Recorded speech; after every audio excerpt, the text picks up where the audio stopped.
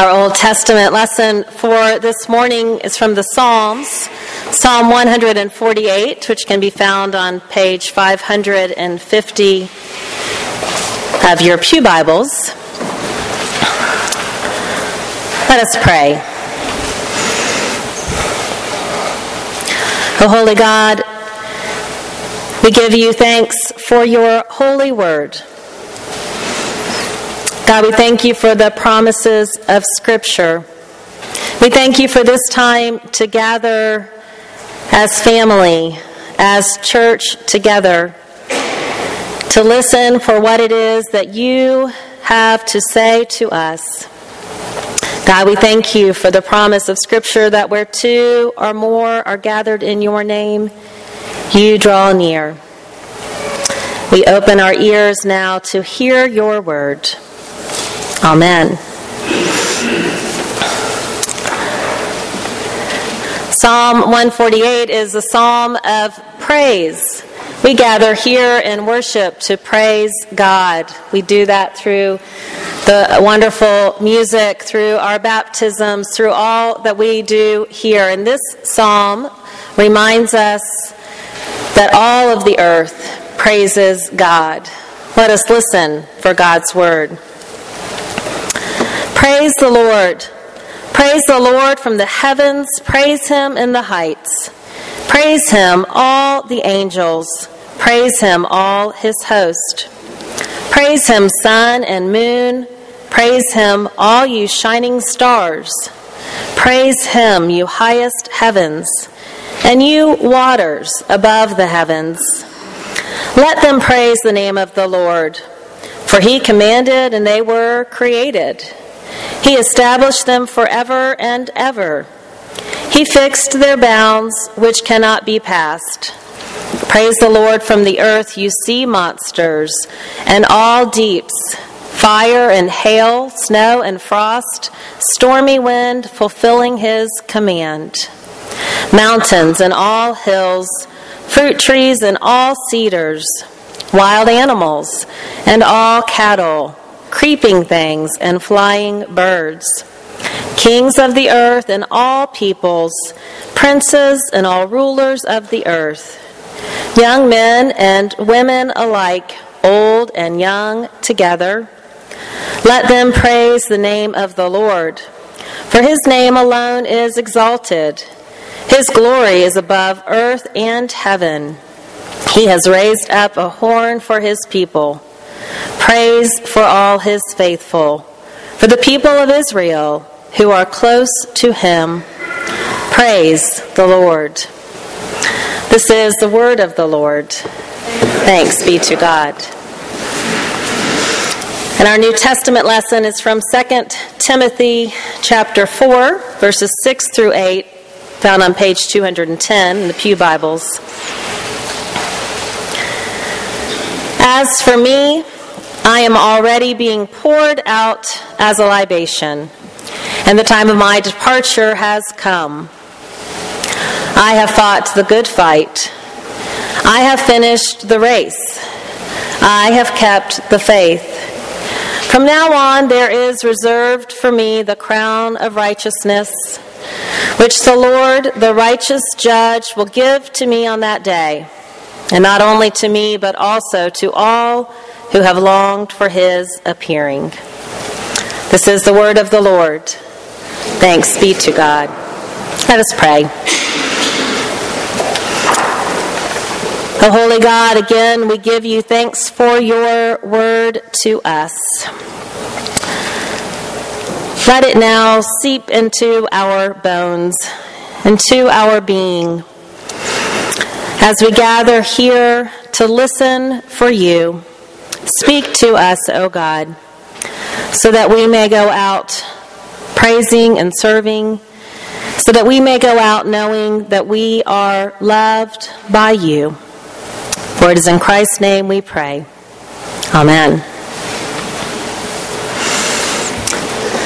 This passage from 2 Timothy is often, if not always, read at the graveside services that I officiate as a minister. When I hear these words, even reading it today, I picture myself standing in the memorial garden here at the church, or up on a hill at Hollywood Cemetery, or at other places where there has been an internment. These words from 2 Timothy are as common as the words ashes to ashes, dust to dust. And when I read these words of Holy Scripture, many times at these services I have glanced up and looked into the eyes of a loved one who is burying their sister, their brother, their grandparent, their parent. I look into their eyes, and as I read, I have fought the good fight. I have finished the race. I have kept the faith.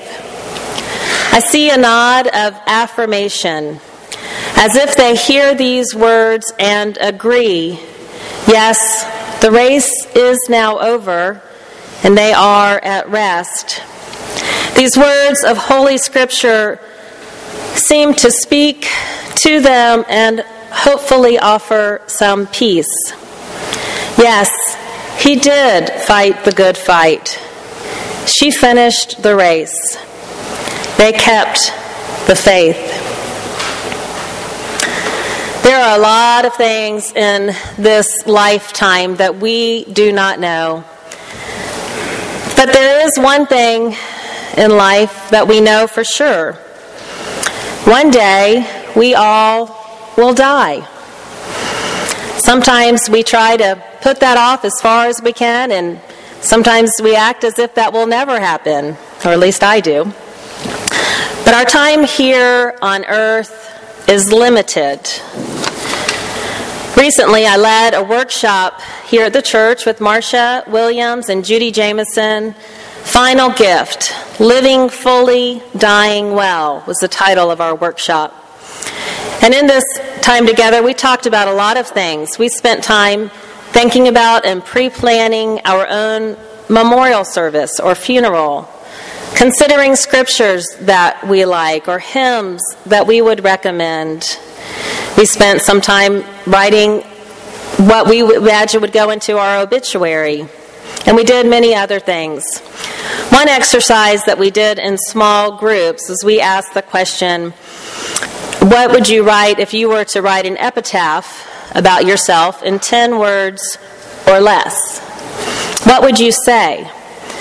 How would you like to be remembered? Now, I think I jotted down all kinds of high and mighty things that I hoped for myself and to be remembered. But then a member of our group, as we were sharing, she said, I don't have a long list of accolades to write. As a matter of fact, I think my obituary will be short. But what is most important to me and what I know about myself is that I am a child of God. She said, I hope my epitaph would read, a child of God, to be remembered as a child of God.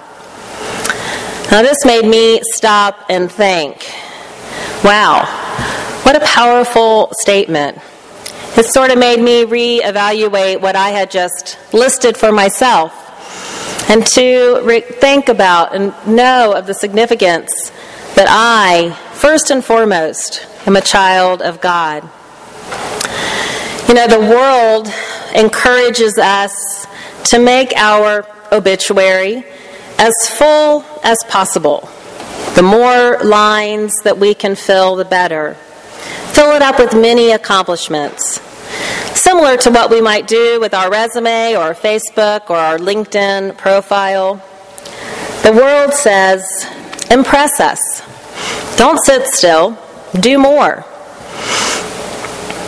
But Scripture tells us, or even more accurately, God tells us, you are my child. A human being, not a human doing. You are loved just as you are, my precious creation, made in my image.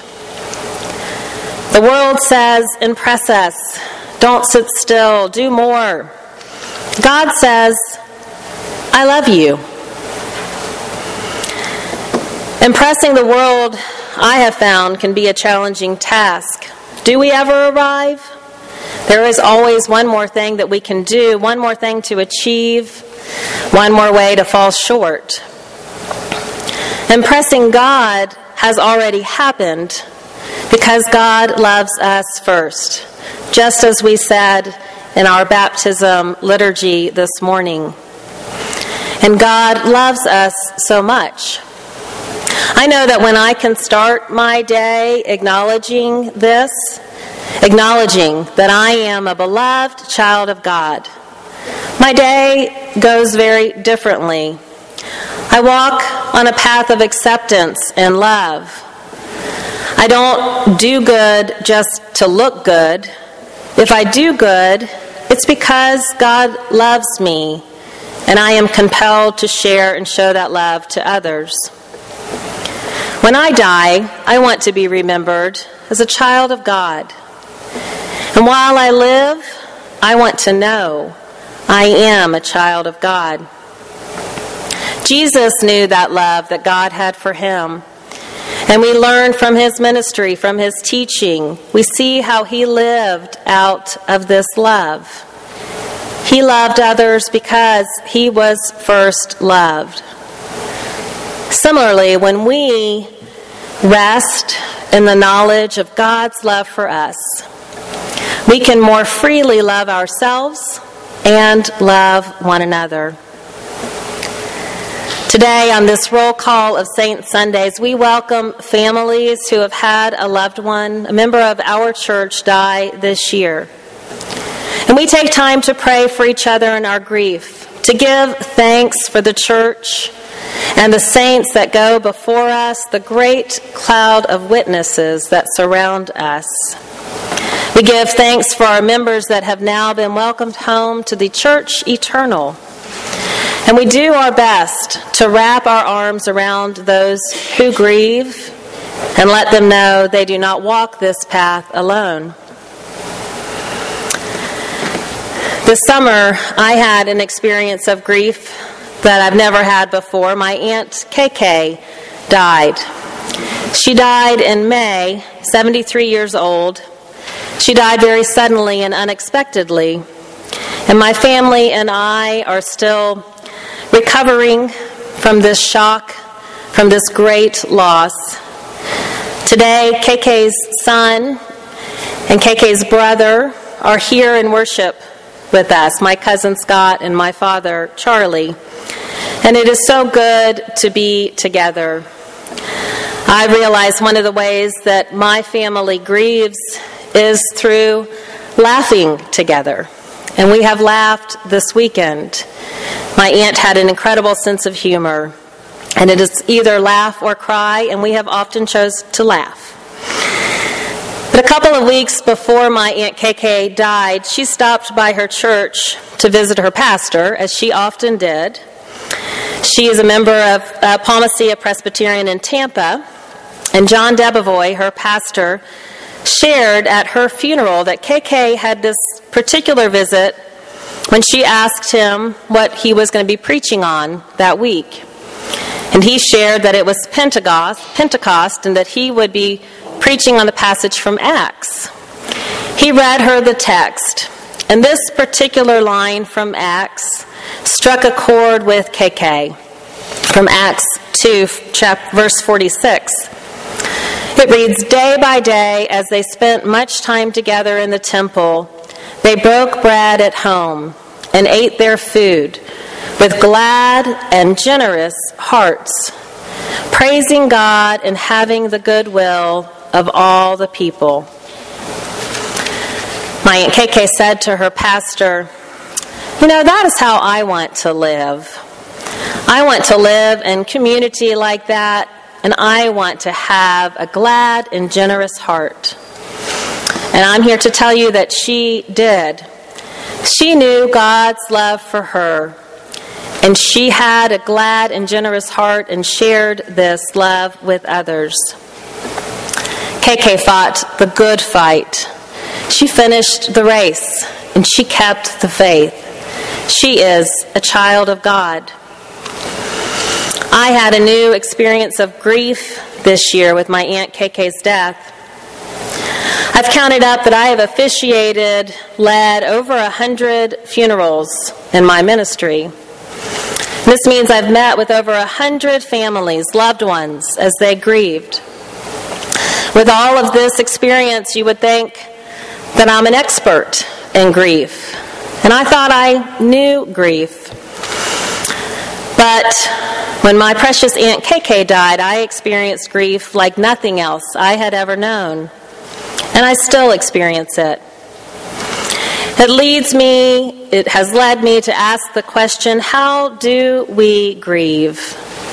How do we as Christians grieve? How do we face each day with a sense of loss? All of the different things that we experience. Today we have over 26 families that we have invited. And if we took time and asked them to share how they have grieved, we might find many similarities, but we also would find very different ways, because grief is very personal. This summer, I sent an email to some of our church members who have had a loved one die in the last 5 years. I shared with them the hard time that I was having grieving KK. And I asked them, how do you do it? How do you wake up? How do you get through the day? And I got some great replies. I wish I could share them all, but we're limited on our time today. But I want to share a few notes with you today. Some of the responses that came to me. Mary Kay, what I have learned is that everyone has different relationships, and they also grieve differently. There is no good or bad way. However, I have learned that it helps to talk about it. You need to talk about your loved one and talk about your loss. Mary Kay, when we have introduced our spouse as my better half, after their death, the realization is that is oh so true. But half of you is gone too. Whether you have watched your mate die slowly or lost them in an instant, you're left in the same place, alone, waking to an undisturbed side of the bed, signing a card for the first time with only your name, watching an elderly couple walk hand in hand, getting your husband's mail or having his things delivered from his office.